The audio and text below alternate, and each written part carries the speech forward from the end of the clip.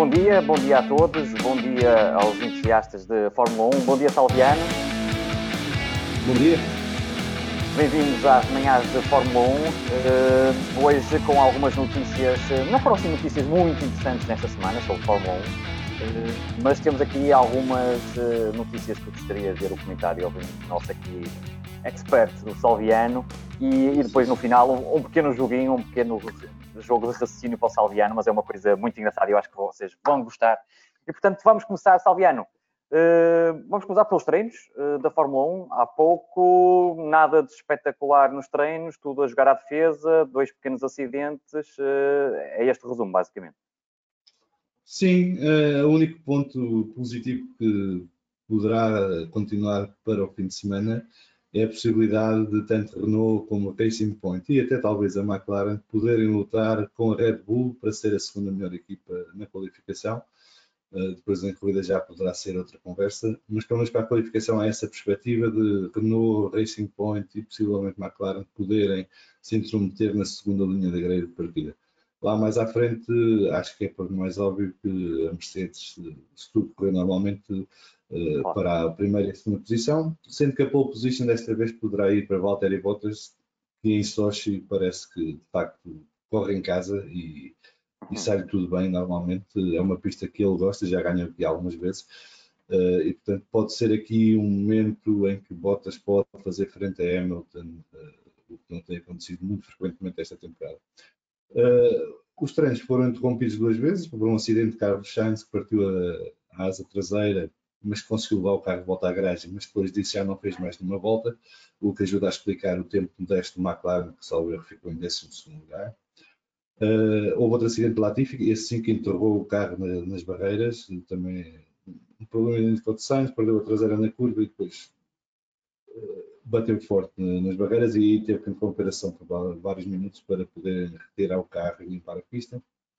Lewis Hamilton fica num surpreendente 19º lugar, mas que é explicado pelo facto de, quando estava a fazer a sua tentativa de volta rápida, ter sido interrompida pelo acidente de Carlos Sainz e a partir daí esteve mais a trabalhar para a corrida com os pneus duros e portanto, nem sequer se esforçou para fazer um tempo mais rápido depois dessa altura.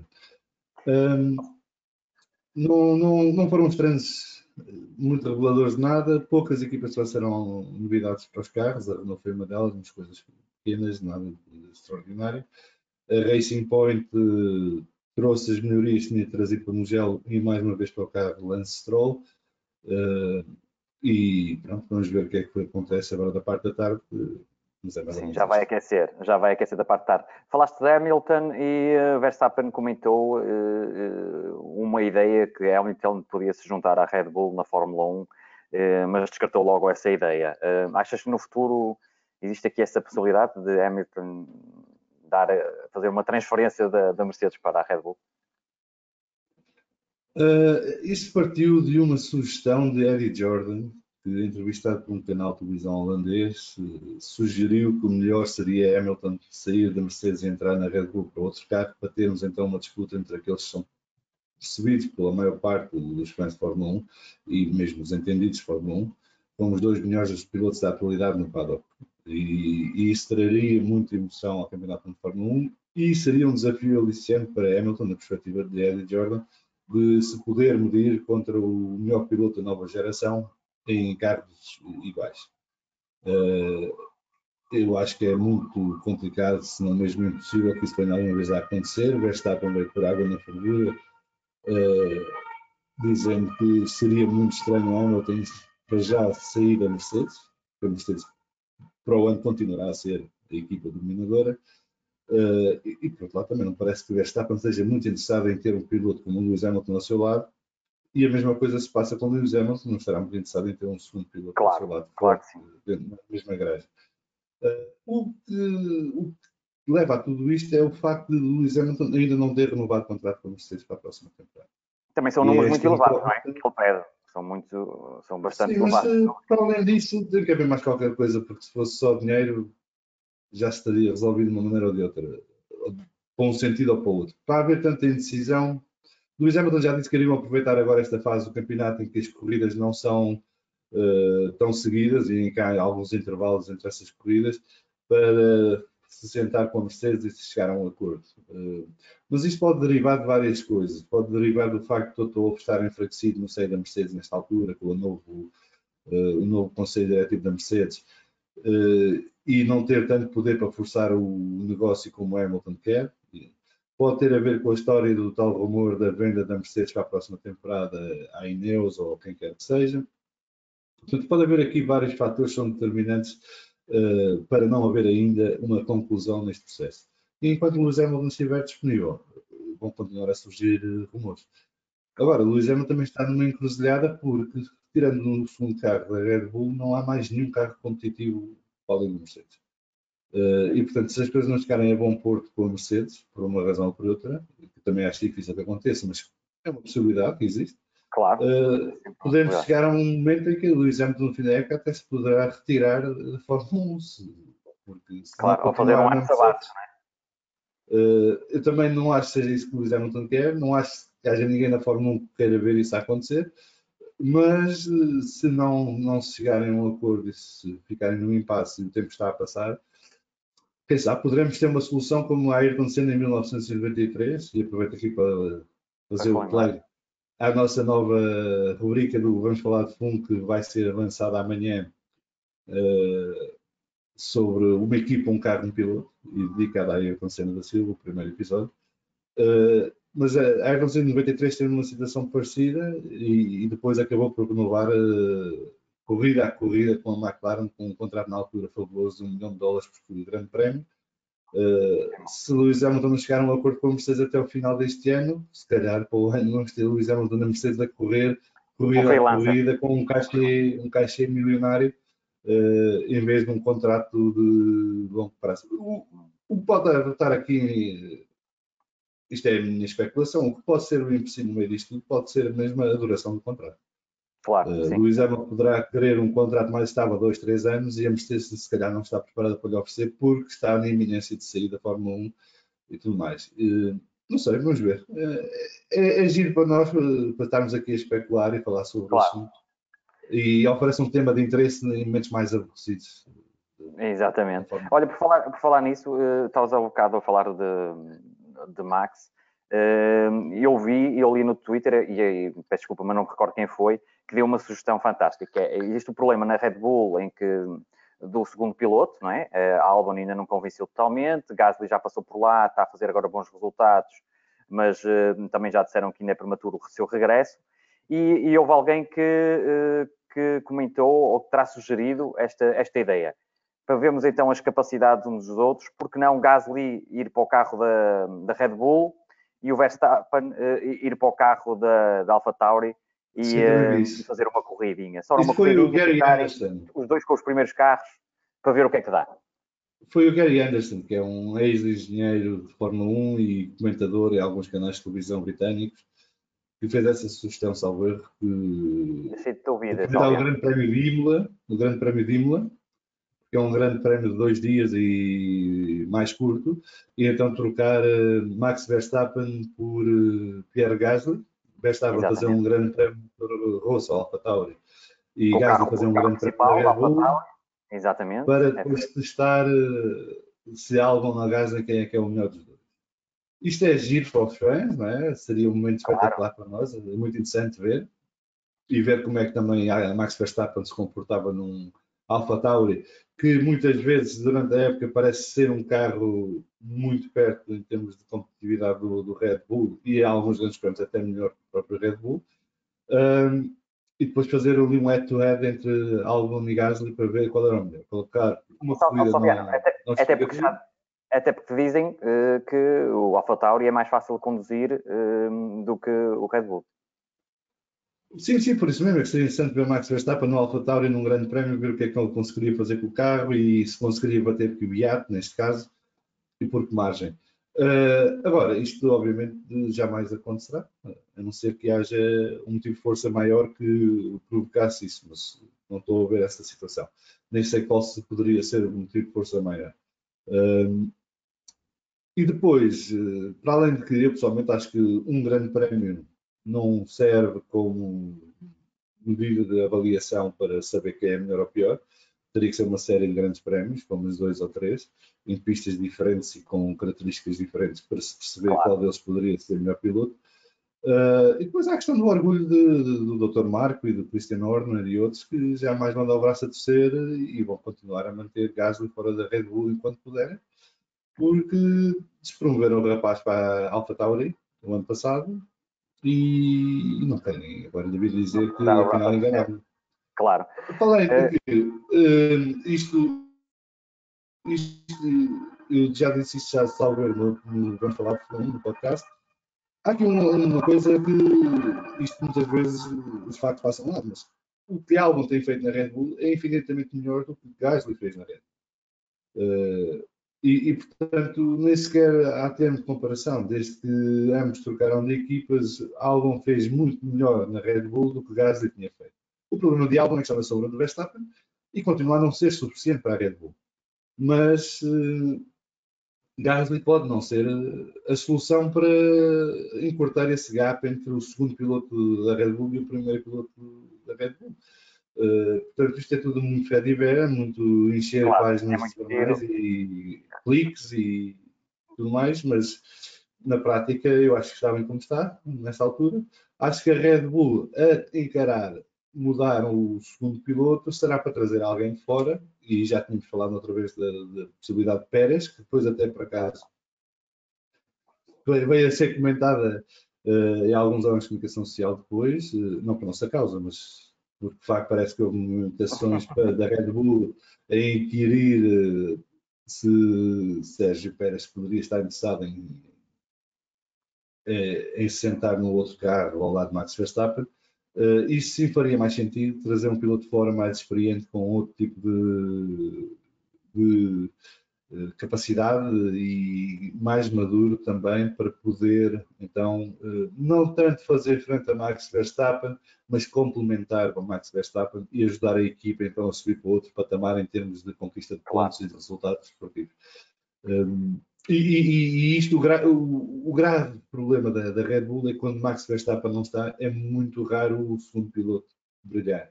Aconteceu em Mugello, porque Albon, no fim, à conta do safety cars, conseguiu chegar ao terceiro lugar ao pódio, mas isso foi a primeira vez que aconteceu esta temporada. Porque normalmente, quando Max Verstappen não está, o segundo carro da Red Bull não está lá perto sequer. E é esse o grande drama da Red Bull.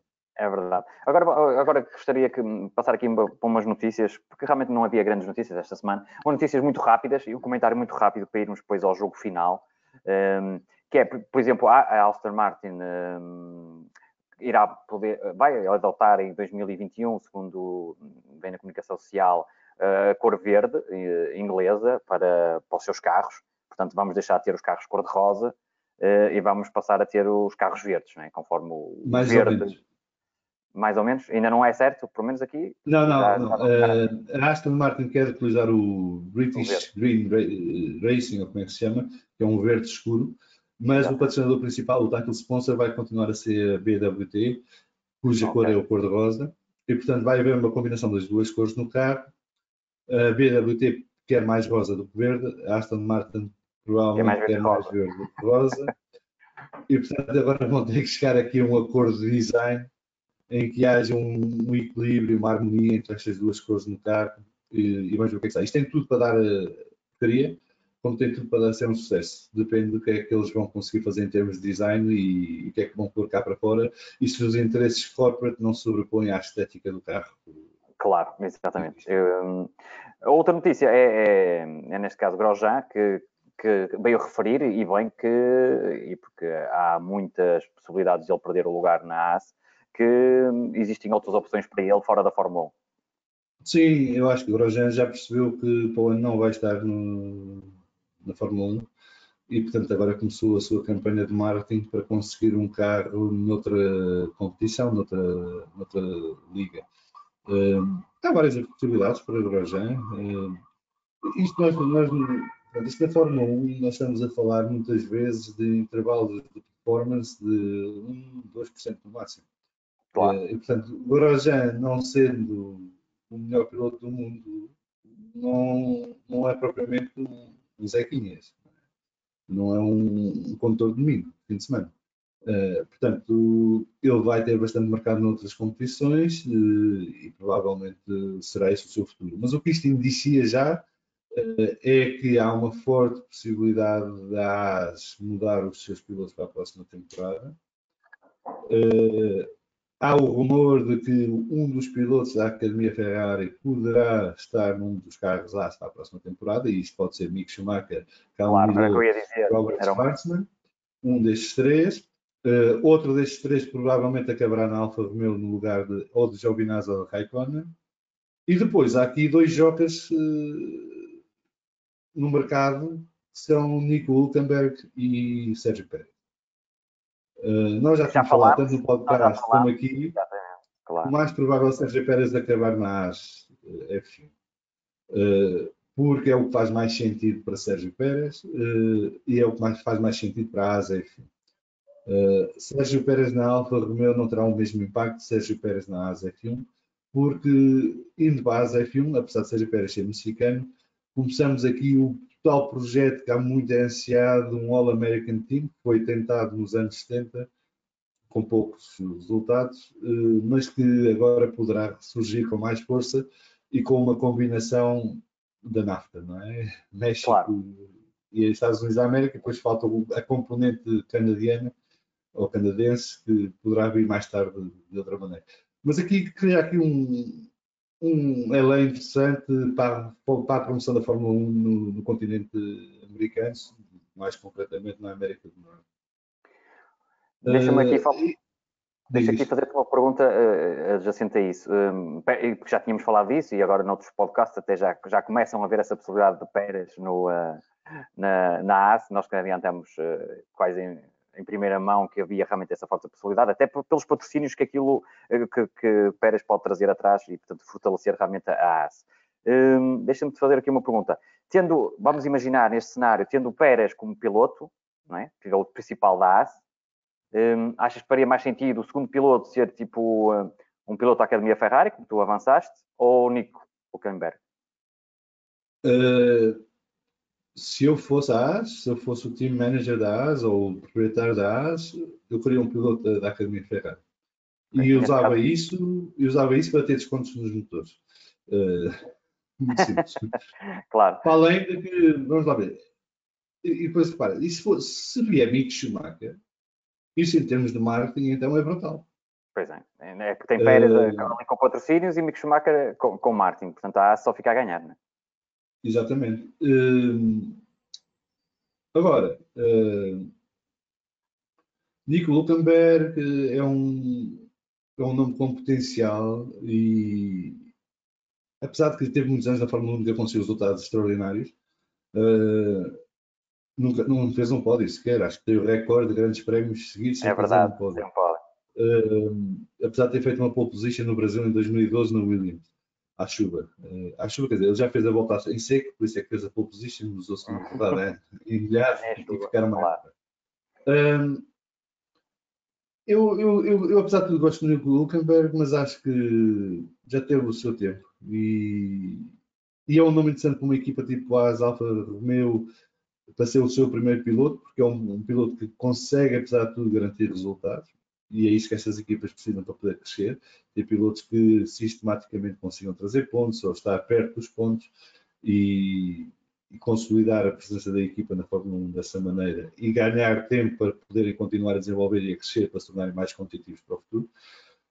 Agora, se juntar Pérez e Hülkenberg é bonito para os fãs, mas eu acho que uma equipa pequena não tem recursos para isso, nem quer ter recursos para isso, nem quer desperdiçar recursos a satisfazer dois pilotos do mesmo nível.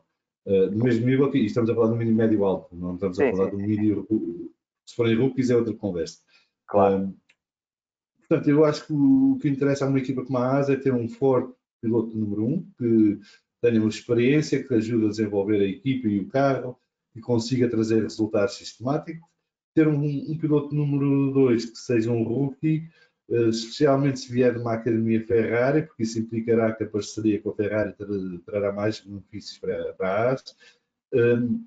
E permite criar aqui um conjunto de sinergias interessantes que podem potenciar a equipa para se tornar uma equipa mais competitiva no meio do pelotão durante os próximos 3, 4 anos. Claro.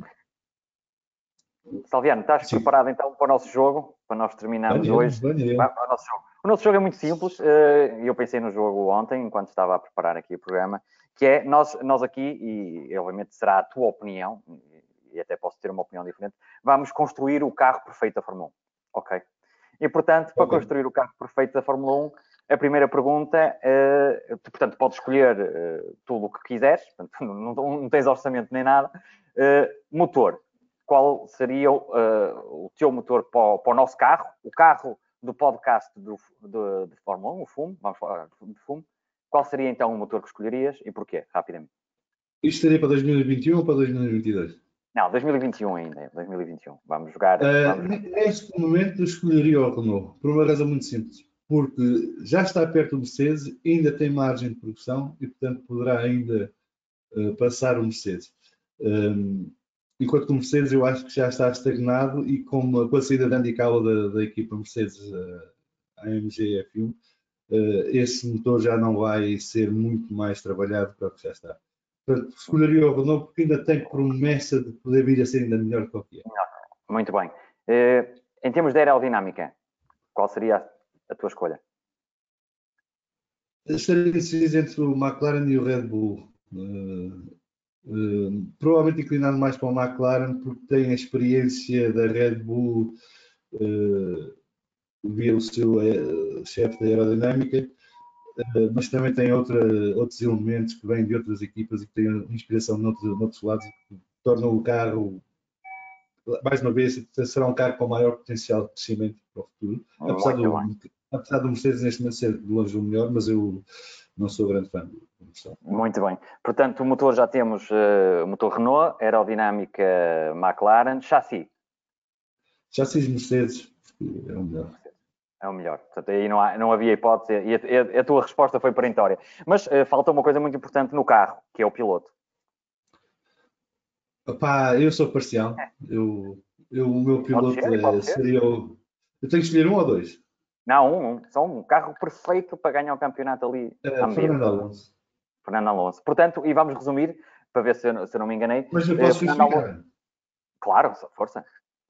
Não, o Fernando Alonso, porque eu acho que é o piloto que garante ao longo do campeonato a melhor performance em todos os circuitos.